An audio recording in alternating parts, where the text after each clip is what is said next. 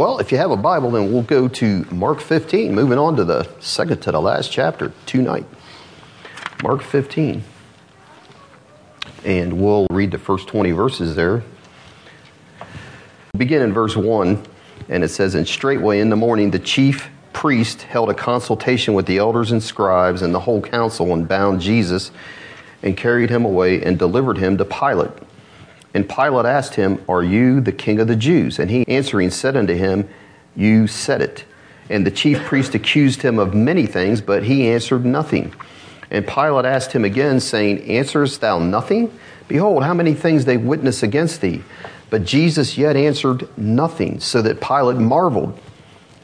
Now at that feast he released unto them one prisoner, whomsoever they desired. And there was one named Barabbas, which lay bound with them, that had made insurrection with him, who had committed murder in the insurrection. And a multitude crying aloud began to desire him to do as he had ever done unto them. But Pilate answered them, saying, Will ye that I release unto you the king of the Jews? For he knew that the chief priest had delivered him for envy. But the chief priest moved the people that he should rather release Barabbas unto them. And Pilate answered and said again unto them, What will ye then that I should do unto him whom you call the king of the Jews? And they cried out again, Crucify him. Then Pilate said unto them, Why? What evil has he done? And they cried out the more exceedingly, Crucify him. And so Pilate, willing to content the people, released Barabbas unto them, and delivered Jesus, when he had scourged him, to be crucified. And the soldiers led him away into the hall called Praetorium, and they called together the whole band. And they clothed him with purple, and platted a crown of thorns, and put it about his head, and began to salute him, Hail, King of the Jews! And they smote him on the head with a reed, and did spit upon him, and bowing their knees, worshipped him. And when they had mocked him, they took off the purple from him, and put his own clothes on him, and led him out to crucify him. You know, it's interesting, just a little side note here, it just kind of reminded myself of something as I was reading this. You know, it goes into a lot of detail of the mocking, the spitting, and all the other cruelty, but when it talks about the crucifixion, it doesn't get into any detail at all. It'll just say they crucified him. They don't get into all this is what happens when you're crucified. It's interesting, isn't it? They make a big deal about all the mockery and the cruel things that they did to the Lord. But I want to start off by just asking a question. Have you ever felt like, your life has just come under heavy bombardment? Everything's relatively peaceful. Everything seems to be going along good. And suddenly it just seems like there's one bomb falling on you after another with the name trial written on the side. And it's like you don't really have a lot of recovery time. It's like, well, this one hit me and bam, the next one's coming at me, You watch these documentaries in World War II, you'd see the English people, the people in London or whatever, they'd be eating family dinner, enjoying each other's company, and then all of a sudden, out of the blue, the sirens sound, and here come the Germans with their bombs. They're going to start bombing the buildings and the houses, and everybody's got to run, drop what they're doing, drop your fork, drop whatever you're doing. You don't have time to clean up anything, and you're headed straight to that bomb shelter. But a lot of times, these people will come out, and they just find everything they had is in rubble. It's just rubble. It's just in ruins. Utter destruction. And suddenly, just out of nowhere, they go from eating dinner to where their life is turned upside down. And they're looking at this thinking, now what am I going to do with all of this? All this rubble? How am I going to make sense out of this? Sometimes I think life can be like that, can't it? We can all relate to Job. Job basically had that happen to him. I mean, overnight, his life went from the richest man in the world, had health, everything's going good, to where it's like his whole world's turned upside down. Thankfully, though, we don't have to experience it to the extent Job did. But the point is, Jesus is no stranger to this kind of a trial. What I'm trying to get at is, in relating to what we're talking about, you think about it, there has been a lot that's happened in 12 hours of the life of the Lord Jesus Christ. He's just had the Last Supper with his disciples, and it's kind of like what I was saying. You're sitting there eating with your friends, everything's fine. He institutes the communion service, and when it's all over with, they sing a hymn, and they're singing a praise to God walking down into Gethsemane. And everything seems pretty good, probably to the disciples and even to the Lord at that point. But he gets to Gethsemane, and what does it say happens to him? His spirit is troubled, agitated. He becomes very distressed, and the trouble begins. And he goes in the garden, and he prays like no man has ever prayed before. in agony, it says. It talks about in Luke that he has great drops of blood falling down. I mean, his world's coming in on him. And then all of a sudden, he's done with that, and here's Judas and company. And he's got to deal with the betrayal, and he's arrested just like a common criminal would be arrested and stuck in a squad car and driven away. That's what's happening to him. Then all of a sudden, he's taken from that during the night. He's rushed into 2 trials. One we talked about the last time was just a kangaroo court. And they had the verdict before they heard any of the evidence, before the Sanhedrin. And then he's taken straight from there, we'll see tonight, right to Pilate, straight before Pilate, who represents the entire Roman Empire. Pilate declares him more than once, I find no fault. You're innocent, but yet I'm going to crucify you. I mean, there's absolutely no justice. You know, they talk about where's the beef. Read all this and you'd say, where's the justice? I mean, it's like nowhere to be found. By 9 o'clock in the morning, you think about this, he's having dinner the night before. By 9 o'clock in the morning, he's crucified. By noon, total darkness has covered the land. By 3 in the afternoon, he's dead.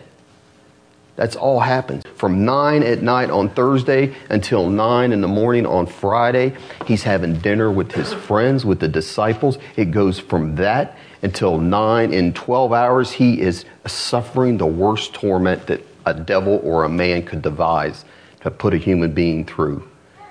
And that's how quick things change for him. We're kind of losing that. Well, let me ask you, the Lord going through all of that, and I mean, that was all pretty intense. Everything, it was intense that happened, from the betrayal to Gethsemane, all of it. Like I was saying at the beginning, sometimes it seems like our life is that way at times, doesn't it? And so to say that he can't help us and relate to us based on that, I mean, I think he can. And that's why we can go to him and know he will give us the grace to help us in time of need, won't he? I mean, that's what Hebrews 4 tells us. That's one of my favorite verses, Hebrews 4:16. A faithful and merciful high priest, because he's been through all of that and worse. He suffered everything that we'll ever go through. Any temptation that you'll ever go through, no matter how bad it is, he went through it to the nth degree. We'll never have to go through it to the nth degree. He never sinned. He experienced everything as bad as it could be.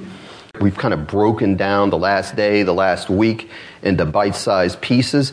It's kind of hard to get a feel, this is why I'm going through this, for how rapidly these events are happening, how rapidly they're unfolding. Even this court case and the way this is all going with the Jewish leaders, and we'll see with Pilate, this is not a typical day in Jewish or Roman justice. I mean, actually, by Jewish law, if you condemn somebody to death, you could not put them to death that same day. You had to wait at least one day.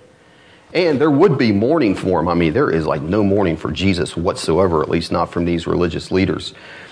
It seems these religious leaders, they're violating all the laws. They're carefully manipulating every detail that's happening here. It seems that way, doesn't it? But we're told in Acts 2 that Jesus, and I know I've said this before, but I'll say it one more time. Jesus was delivered to Pilate. He was delivered to Pilate not by the plan of these devious religious vultures. I mean, that's just the image I have of them. But it says of Jesus this, that this man, Jesus, was delivered over by God's predetermined plan and foreknowledge. So what that tells us is, everything we're reading here, as bad and as cruel as it is, God's invisible hand is controlling every single thing that's happening. Every insult, every punch to the face, every person that spits in his face, that all had been determined before the world ever began. Every single instance of what happened. God was in control of Jesus's literal trial, and so we can take comfort from that because he's in control of our trials. He is. And so we have to do what our Lord did, and that was what we talked about in Peter, who, when he was reviled not again. When he suffered, he threatened not, but committed himself to him that judges righteously. And that's easier to preach for all of us than it is to do, isn't it? To just say, I'm going to commit everything into the Lord's hands. But that's what faith is, and that's what he calls us to do, to commit our lives, our families, our jobs, our future, our health, to commit it all into the hands of him who judges righteously. Isn't that what it says? I mean, we have that in 1 Peter 5. He goes on to say, cast all your care upon him, all your worries, all your cares, because he cares for you. And that's the way God is. The question that I want to look at tonight is the question that is faced by three of the main characters. It's not all the characters. I would say the crowd could be characterized as one of the characters. But the question that is asked is, what will you do with the king? What will you do with the king? That's the title of the message tonight. And that question is faced by Pilate, Barabbas, and the Roman soldiers, and by implication, us. So we'll look first at Pilate. When you look at verse 1 in chapter 15, we see that it's telling us there that immediately in the morning, the chief priests, elders, and scribes, they pronounce the death sentence on Jesus. They officially pronounce it then. They bind him, and it says they lead him away to Pilate. And they do it early in the morning. You know why that is? Because that's when he would hear cases. Because after a certain point, the rest of the day is spent in leisure. He's not going to hear a case in the afternoon after lunch. You're too late. So they get him there first thing in the morning. A little background. He lived in Caesarea, which is on the coast, and it was a metropolitan town compared to Jerusalem. But he would come to Jerusalem when they had these festivals, because he had to have his presence there to make sure the peace was kept, because they would tend to have these uprisings. He was the 5th governor of Judea, and he held office for 11 years. From AD 26 to AD 37. He was the longest governor of Rome to ever hold that office. But that's not necessarily a compliment, because all of the uprisings, all the rebellion, all the way the Jewish people were, all their insurrections, it wasn't a job that you would want to hold. If you want to put it this way, on the rung of positions you could have with the government of Rome, it was on the bottom to be the governor of Judea. The fact that he was there that long was more a sign of failure than success, because he had done several things to provoke the Jews and get them to cause uprisings there. Like one thing he did is he took the Roman legions, brought them into Jerusalem and into the temple. They had these big banners that had these images of Caesar on there. Well, the Jews are like, that just totally offended them. They're like, we have a law against images. So here's what they did. A big, huge crowd of them marched 70 miles from Jerusalem clear to his house in Caesarea and had a sit-in. They sat down and they said, we're not moving out of here until you get those banners out of Jerusalem. Sat there for 5 days. And finally, Pilate tells his soldiers, he goes, you tell those people, I put up with this long enough. Either they're going to be dispersed or you use your swords and take care of them. And they came down there with their swords drawn. And there's a historian, Philo, and he writes this. Those soldiers came down there, and those Jews, it said they just put their necks like this. It says they bare their throats, welcoming death rather than transgression of the law. They're like, go ahead. You can start with me. And he backed off. And he took the banners out of Jerusalem. So that's one time that it was bloodless, the confrontation, but he was not always that nice. There was another time he raided the temple treasury, took the money out of that, built a 23-mile aqueduct into Jerusalem to bring water into Jerusalem, and they protested that one too. The crowds gathered in protest, and Pilate sent his men out, and they slaughtered a bunch of them over that one. So it wasn't always bloodless, and he wasn't always that nice about things. In fact, he was rather brutal a lot of times when it came to justice. Well, what that does is, that helps us understand how Pilate, when this trial with Jesus comes up, he's trying to deal with these crowds, because the emperor was not happy with the way he'd been handling things. He was always in hot water. In fact, he eventually lost his job over it. His job is to keep from having these uprisings, to keep the people settled down and not to be shedding blood over provoking them, unnecessarily provoking them.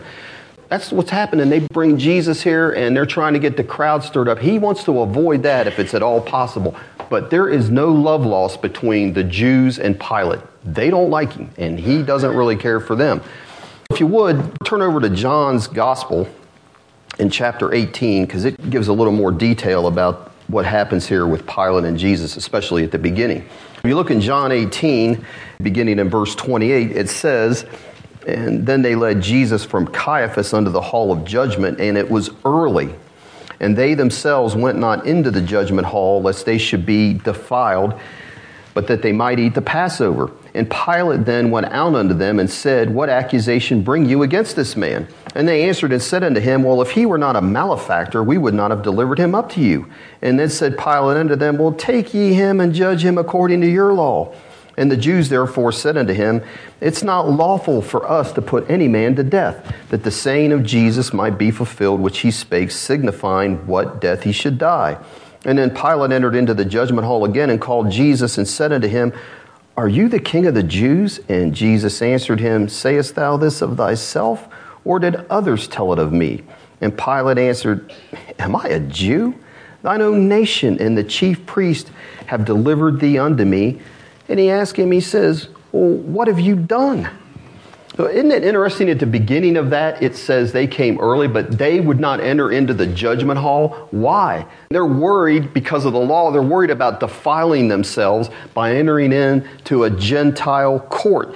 Yet, this is kind of the hypocrisy of the whole thing. They're worried about that little detail, but they violated the heart of the whole law by judging an innocent man, pronouncing a death sentence on an innocent man, and doing that through false witnesses. They're violating the law and the spirit of the law in every single way, but they're just so worried about this little minutia, and that's just kind of the way they are. And that's the way dead religion can be a lot of times. It's going to worry about the minutia, but like Jesus says, faith, love, and mercy is lacking a lot of times when it's that way. But Pilate asked them, what I want to look at here over in John is two important questions. And the first one's there in verse 29. He says, What accusation bring ye against this man? They're just trying to get Pilate to do their bidding, quote unquote, just because. Look what they say there in verse 30. They say, Well, if he were not a malefactor, we would not have delivered him up to thee. Could you imagine a prosecutor in an American court system?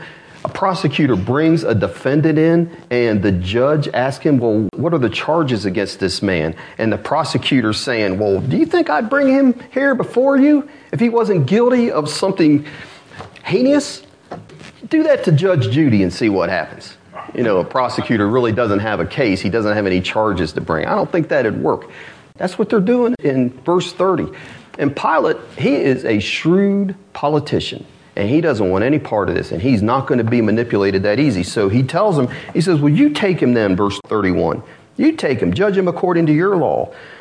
But the Jews therefore said unto him, It's not lawful for us to put any man to death. So he kind of called their hand.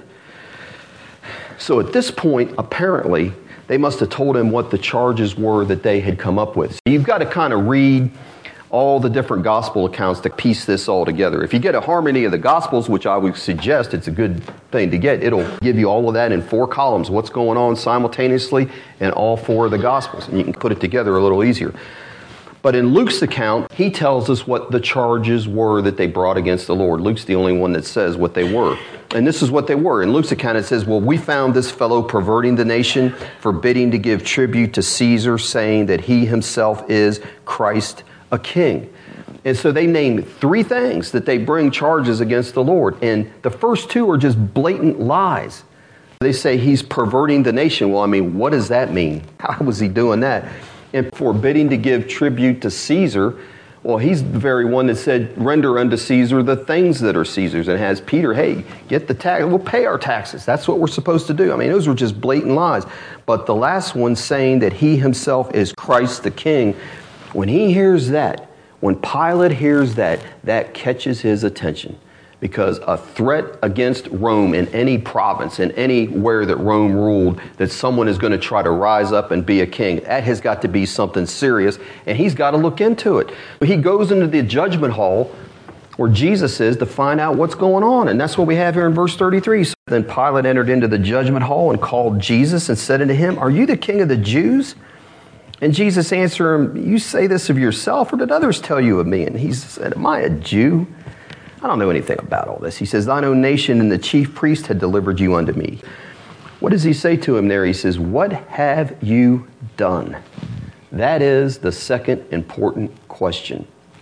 Because the rulers of Israel, they could not really bring any evil charges against Jesus about anything he had done, because he hadn't done a single evil thing, had he? There was nothing there, nothing to accuse him of.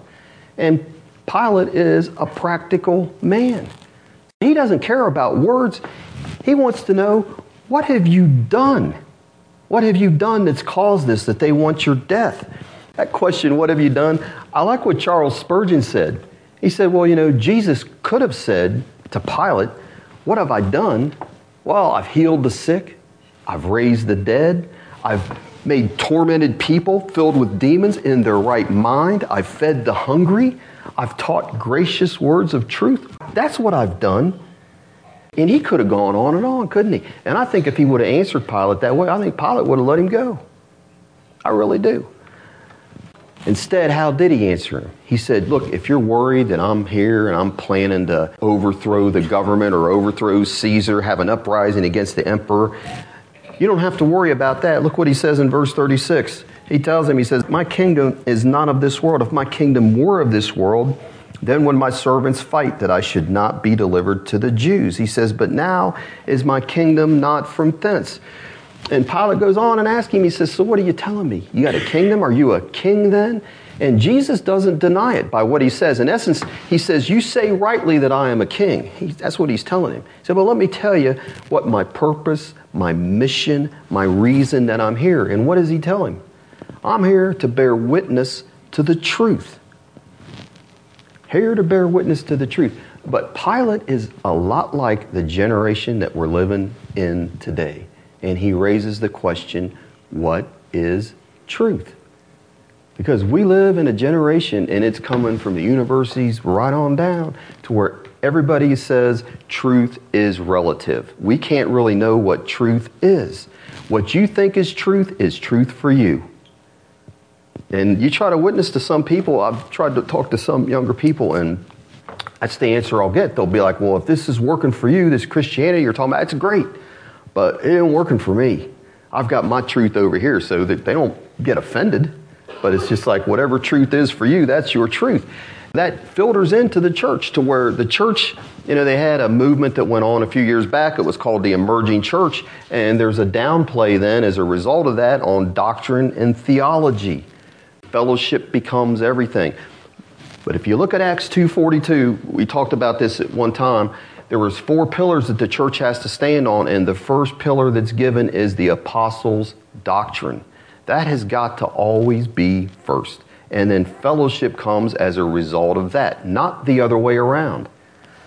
Fellowship's important. The Old Testament, if you think about it, it is filled with contests between whom? True and false prophets. But we have that a lot of times. And when the true prophets are stoned, they're silenced, they're jailed, they're driven away, and the false prophets gain the upper hand, which happened in Israel many times, then what are they left with? What is any nation, any generation left with when that happens? It's what it says in Isaiah.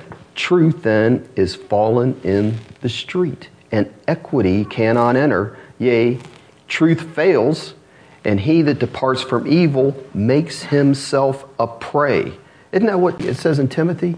That there's going to come a time when they will despise those that are good. Haters of God. Loving themselves more than God. That's what we're heading into. But it says, he that departs from evil makes himself a prey, and the Lord saw it, and it displeased him that there was no judgment. That's what's going on here with Jesus. What is truth? For Pilate, truth is relative. He has no basis for truth. He's the epitome of the world. Like I said, he's a shrewd, worldly, wise man. He is able to see, don't we know this? He can see right through the hypocrisy of these religious leaders. Worldly people, I meet them in prison. They can look right through you in a lot of times. They can see whether you're for real or not. They can tell you that much. They might not want truth, but they can tell whether you're a hypocrite. They sniff that out. Because it says in Mark 15:10, here's Pilate. He says he knew that the chief priest had delivered him for envy. He could see right through the charges, the way they were accusing him, the way they're dealing with him, and the way Jesus is acting. He also knows something else, doesn't he? He also knows that not only is Jesus innocent, but he knows that there is something different about him than any man he's ever met. I think Pilate is shrewd enough he could see that too. So look what it says here. Look down beginning in verse 38 of chapter 18 in John.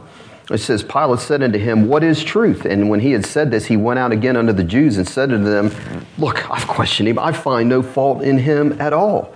But you have a custom that I should release unto you one at the Passover. Will you therefore that I release unto you the King of the Jews? Then cried they all again, saying, well, not this man, but Barabbas. Now Barabbas was a robber. And then Pilate, moving into verse 19, then Pilate therefore took Jesus, scourged him. Just another little aside here. So the other gospel accounts are only going to give you one scourging. There was 3 different types of scourgings they would do. This is probably the first one, and he got a second one. The first one, this one would have been a lighter scourging. It would have been a whipping, but he's just basically trying to chastise or punish him in a way to where it might satisfy their bloodlust. Okay? Because the scourging he gets the second time is not nearly as nice as this one. Because the second one is where they use those pieces of leather and they put metal and bone and it literally rips flesh. It will show your bones in your back and expose your organs. And, you know, you've probably heard this before, but a lot of people wouldn't even survive that. And the reason they do the third one, which they did do to our Lord, is so they can hasten the death of these people on the cross.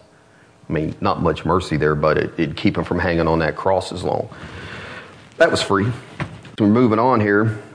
Scourged him, verse 2, and it says, the soldiers platted a crown of thorns, put it on his head, and they put on him a purple robe, and said, Hail, King of the Jews, and they smote him with their hands. And Pilate therefore went again and said unto them, Behold, I bring him forth to you, that you may know that I find no fault in him. And then came Jesus forth, wearing the crown of thorns and the purple robe. And Pilate said unto them, Behold, the man. And when the chief priests therefore and officers saw him, they cried out, saying, Crucify him, crucify him. And Pilate said unto them, Take ye him and crucify him, for I find no fault in him. You do it. And the Jews answered him, We have a law, and by our law he ought to die.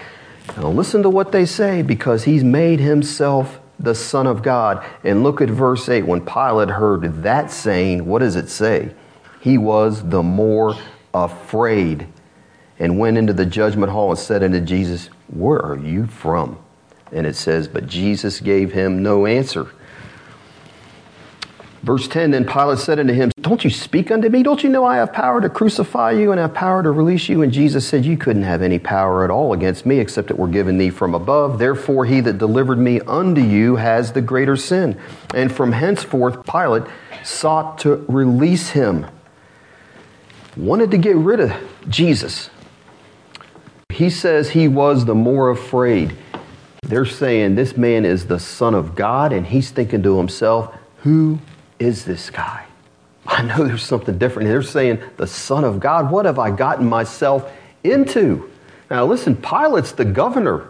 I mean, he's the supreme power in this area at this time, right? He's representing all of Rome. But I'll tell you what's happening here.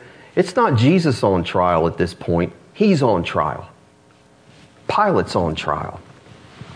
But he's shrewd. Like I said, if there was a fault to find in our Lord, he would have found it. But he repeatedly says, I find no fault in him at all. And he desperately wants to release Jesus. And here's why he's becoming more afraid. Because back in Matthew's account, he's got something his wife told him ringing in his ears. When he's saying, hey, you need to make a choice, people. Make a choice between Barabbas and Jesus. And he sits down while they're making that choice. And while he's sitting down there, his wife, it says, has a message delivered unto him. Have nothing to do with that just man.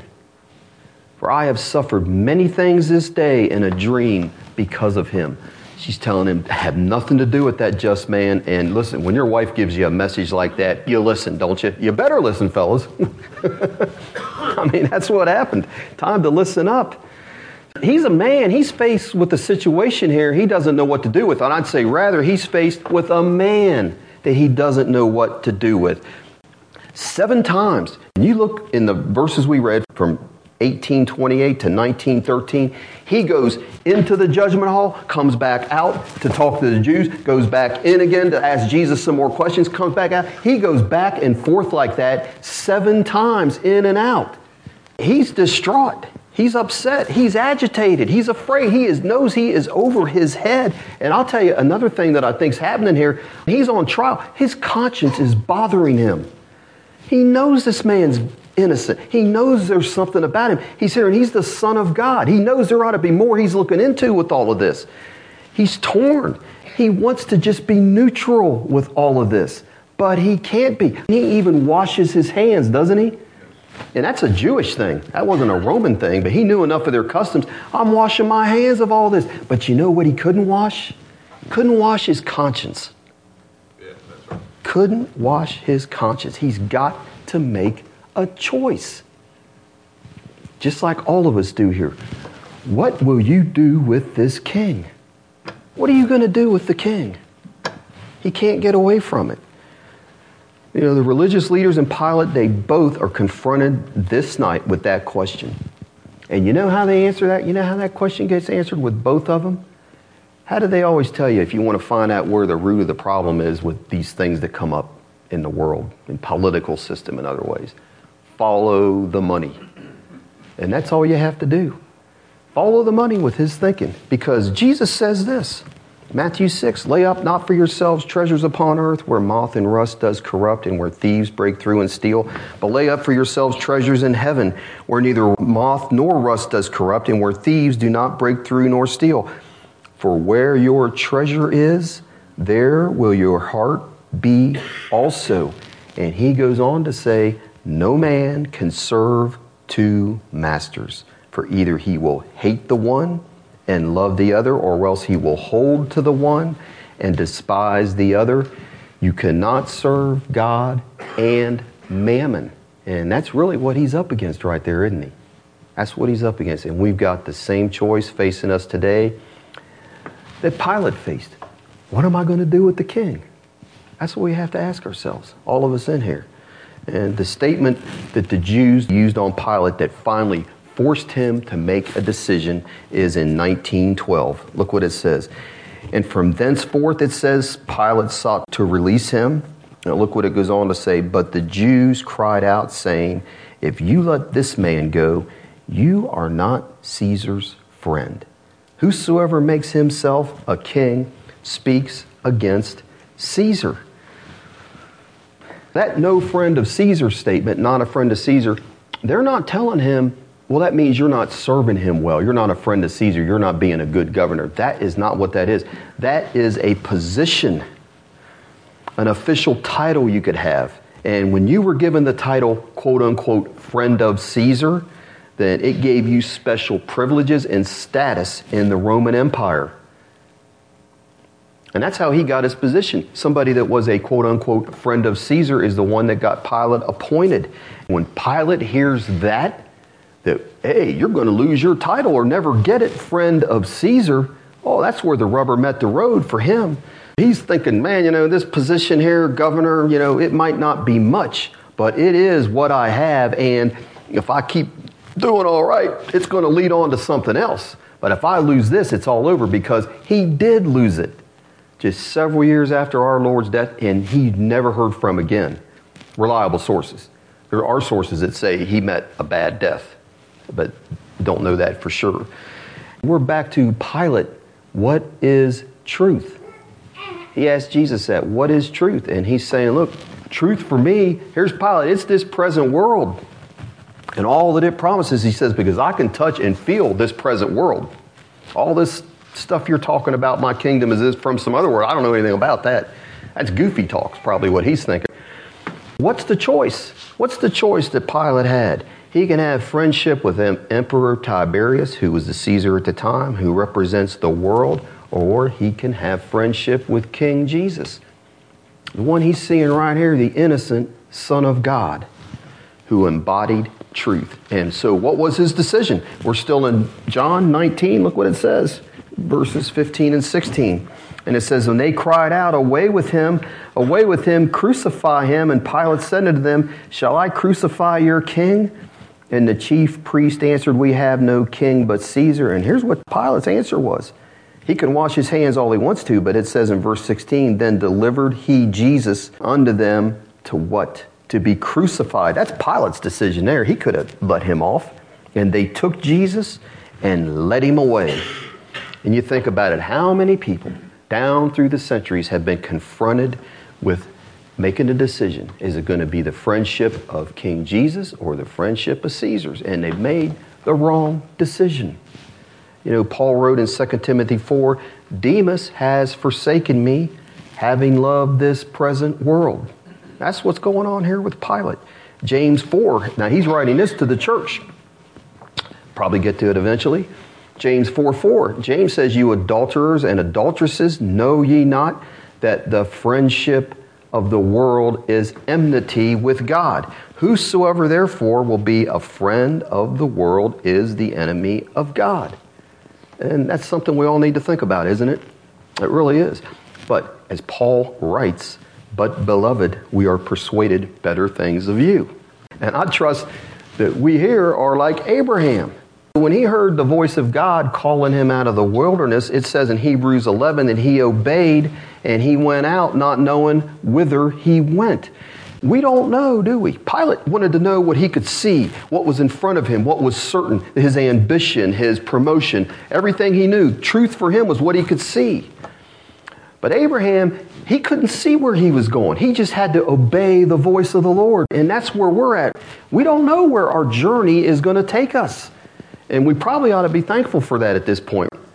We just got to trust, though. We're on a journey that's going to end in glory.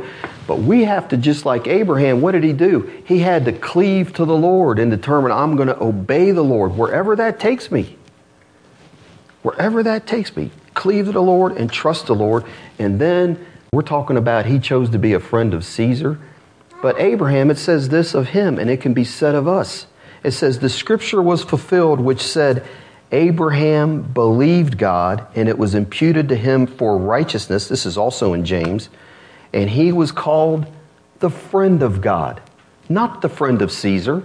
So we can be the friend of God. Hopefully we are. Amen. Hopefully that's who we're walking with. Walking by faith in holiness makes us the friend of God. We know without saying it doesn't mean he's our buddy. But he's looking for friends like that. He is. If you go back to Mark 15, and the second person that Jesus has to do with is Barabbas I want to look at here. And look at what it says in verses 6 to 7. It says, now at that feast he released unto them one prisoner whomsoever they desired. And there was one named Barabbas, which lay bound with them that had made insurrection with him, who had committed murder in the resurrection. So you get this picture. In the morning, here's Jesus being brought before Pilate, and there lay Barabbas. And how does it say he lay? It tells us right there in verse 7. It says he lay bound, didn't it? And he's bound how? He's bound with chains. Dreading the thought of what was coming, I'm sure. He'd seen other people crucified, and he knew that what was coming his way was going to be a literal hell on earth. That's what crucifixion was. Nothing to look forward to that morning except the torture of the cross and judgment. What he didn't know, though, is that somebody else was being bound in his place that morning. Look back at verse 1. Look what it says in verse 1, chapter 15. And straightway in the morning, the chief priest held a consultation with the elder scribes and the whole council. And they did what? It says they bound Jesus. So there's Jesus. Barabbas doesn't know anything about this. But here he is. Now, whether they bound his hands in front of him or behind him, I don't know how they would have done that. But they bound him. And many commentators say that it's likely they put a rope around his neck and just led him that way. Whether that's true or not, I don't know. But either way, it says they led him down the streets, humiliating him. He still has been beaten. He's been clubbed in the face with fists. He's got spit on his face. I'm sure they didn't wipe that off. But what's he doing here being bound and led? He's fulfilling Scripture. Isaiah 53:7 says, he was oppressed and he was afflicted, yet it says he opened not his mouth. He is brought or led as a lamb to the slaughter, and as a sheep before her shearers is dumb, so he opened not his mouth. Jesus is led bound, isn't he? So that we can experience release from our bonds. From our bonds. And that's why we quoted, I won't quote the whole thing, but Luke 4, Jesus says, God has anointed me to do what? To preach deliverance to the captives. We sang it in a song tonight. In the same song, right in the same area I happen to notice, they talked about friendship and also talked about being loose from the chains. And that's what we're talking about right here with Barabbas. Jesus was bound so that there could be an Acts 16 experience at midnight. We know about that. Paul and Silas bound. It says they prayed and sang praises unto God. And the prisoners heard them. They're listening. What are they singing? They're singing psalms, aren't they? That's what they would have been singing. And it says, and suddenly there was a great earthquake so that the foundations of the prison were shaken. And immediately all the doors were open and everyone's bands were loosed. That's what we have in Acts 16. What a sight. But that's what the gospel is, isn't it? He was bound so that we could be unbound, that we could be free. That's what it is. If you would turn over to Psalm 107. Psalm 107. And we'll read the first 21 verses there. Saying God has come to release us from bondage.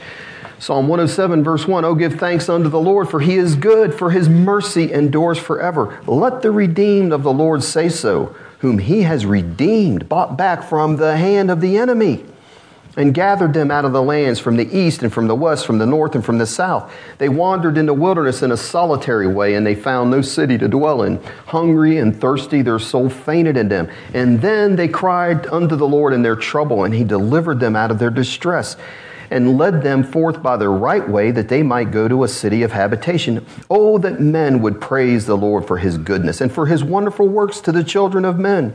For he satisfies the longing soul, and fills the hungry soul with goodness. Look what it says here, verse 10. Such as sit in darkness and in the shadow of death, being bound in affliction and iron, because they rebelled against the words of God and condemned the counsel of the Most High. Therefore, he brought down their heart with labor. They fell down, and there was none to help. Now, this is because of their own fault. But he's brought them down really in his grace and mercy, because verse 13 says, and they cried unto the Lord in their trouble, and he saved them out of their distresses. You in distress tonight? There it is. And he brought them out of darkness and the shadow of death, and did what? Break their bands in sunder. Oh, that men would praise the Lord for his goodness and for his wonderful works to the children of men. For he has broken the gates of brass and cut the bars of iron in sunder. Fools, because of their transgression and because of their iniquities, are afflicted. Their soul abhors all manner of meat. They draw near unto the gates of death. Then they cry unto the Lord in their trouble, and he saves them out of their distresses. Oh, he sent his word and healed them and delivered them from their destruction. Oh, that men would praise the Lord for his goodness and for his wonderful works to the children of men. I could have stopped at verse 16, but I wanted to talk about healing, or just read that verse anyway, so praise God. That's our God, amen? Amen. I mean, oh, that men would praise the Lord for his goodness. You're in any kind of bondage, any oppression, any distress. He says, you call upon me and I will deliver you in the day of trouble. Isn't that what God says? And he will. I mean, he will. I was telling a brother today, no matter if it's a Job's trial or it's a chastisement because of your sin, either way, the answer is what? It is to seek the Lord, isn't it? Yeah. No matter what your problem is. That's what Job had to just stick with it. And it says the end of Job. Look at the end of Job. He didn't give up. He didn't quit, did he? He counted on God's faithfulness. And you go through, and maybe when I get back from vacation, I got a message out of 1 Chronicles where they sought the Lord and got things right, and God always came. And the message from the prophet was, if you seek the Lord, you'll be found of him. And he'll bless you. He'll be with you. But he says, if you forsake him, what does he say? God will do what? So the key is what? Always to seek the Lord, isn't it? You're in chains, you're in bondage in any way. Seek God. He'll deliver you. He will. He's faithful to do that. And the last thing we want to look at, if you go back to Mark 15, is the Roman soldiers. The last ones here that make a decision on what to do with the Lord Jesus Christ. Look in verse 16. And it says, the soldiers led him away into the hall. They called praetorium. And they called together the whole band, clothed him with purple, platted a crown of thorns, put it on his head, and began to salute him, Hail, King of the Jews, and smote him on the head with a reed, spit on him, bowing their knees, worshipped him. And when they had mocked him and took off the purple from him and put his own clothes on him, it says they led him out to crucify him. There are always going to be those in the crowd that are going to mock the Lord and his messengers. That's just the way it is. You know, when Paul preached in Acts 17 on Mars Hill, at the end, when he was done, it says when they heard of the resurrection of the dead, it says some mocked. And others said, we'll hear thee again of that matter. But then, praise God, there were still some that believed. And that's the way it's going to be. But you're going to get a reaction. The Lord's going to get a reaction just like he does here. It says they gathered the whole battalion of these soldiers together. I mean, there's a crowd around him mistreating the Lord. Even though they're doing that, it says the whole band was called together. There had to be at least one of those men that are involved in this, or at least watching it, that God is starting to deal with his heart and bringing conviction to him. And you know why? Because I think this man is saying, wait a minute, we've dealt with these guys before. We've dealt with these Jews that are renegades, that are insurrectionists, that are troublemakers. And they kick and bite and spit at us, right back at us. But there's something about this guy. He doesn't have that hate in his eye like we've seen with these other. No, when I look at his eyes, I'm seeing pity there. That's what I imagine was going on. And I think God was starting to deal with his hard heart. And who would that have been? On the cross, when Jesus cried with a loud voice and gave up the ghost, and the veil of the temple was rent in two from top to bottom, when the centurion, which stood over against him, saw that he cried out and gave up the ghost, he said, truly this man was the Son of God. I believe the other account says this was a righteous man. He came to that conviction. I think God opened his eyes, didn't he? And had mercy on him. Even those that mock. You may have relatives that mock, children that mock. That doesn't mean it's all over, does it? Nobody's heart is that hard, is it? They may mock and they may ridicule and they may say, you know, you're a religious fanatic, but God can open that centurion's heart in the position he was in. He can open your relative's heart, your son or daughter's heart, a friend's heart, a co-worker's heart. The question isn't the question going to be, what will we do with the king? What will you do with the king as he's presented in the scriptures? Because Pilate and those religious leaders said, we will not have this man reign over us. And a lot of people have said that in and out of power. Or are we going to be like Barabbas? Because you know what Barabbas means? Bar means son. Abbas, son of the Father. And that's what he became that day. And that's the gospel, isn't it? He's bound and he's unbound because Jesus was bound. Isn't that the gospel? Jesus is delivered in his place and he is set free. I guarantee you that man got saved if anybody did. But that's a picture of the gospel. That's what happened. Jesus is bound and led and crucified in our place. That's what happened for Barabbas. And that's what he's done for us. Amen? That's what he's done. And when we see that, when we're that way, we can sing to the King. Praise my soul, the King of heaven. To thy throne my tribute bring. Ransom, healed, restored, forgiven. Evermore his praises sing. Hallelujah, hallelujah. Praise the everlasting King. And hopefully that's what everyone here will do with the King. Amen. Embrace him in that way. Well, let's pray. Father, we thank you once again, Lord, for what the Lord Jesus was willing to suffer on our behalf. All the ridicule, the mockery, the spitting, the being hit on the head, everything, Father, just for our sake, that he was willing to do that he was willing to be bound so that we could be free. And we're just so thankful for that, Father, and cause that to be a reality in our souls and something that causes joy in our hearts, and that we never forget that, Lord, and we keep that the main thing, and that all the glory goes to the Lord Jesus Christ for what he's done for us and for who he is. Amen. And we thank you for the words you've given us tonight, your word of truth in your scripture, and we do that in Jesus' name. Amen.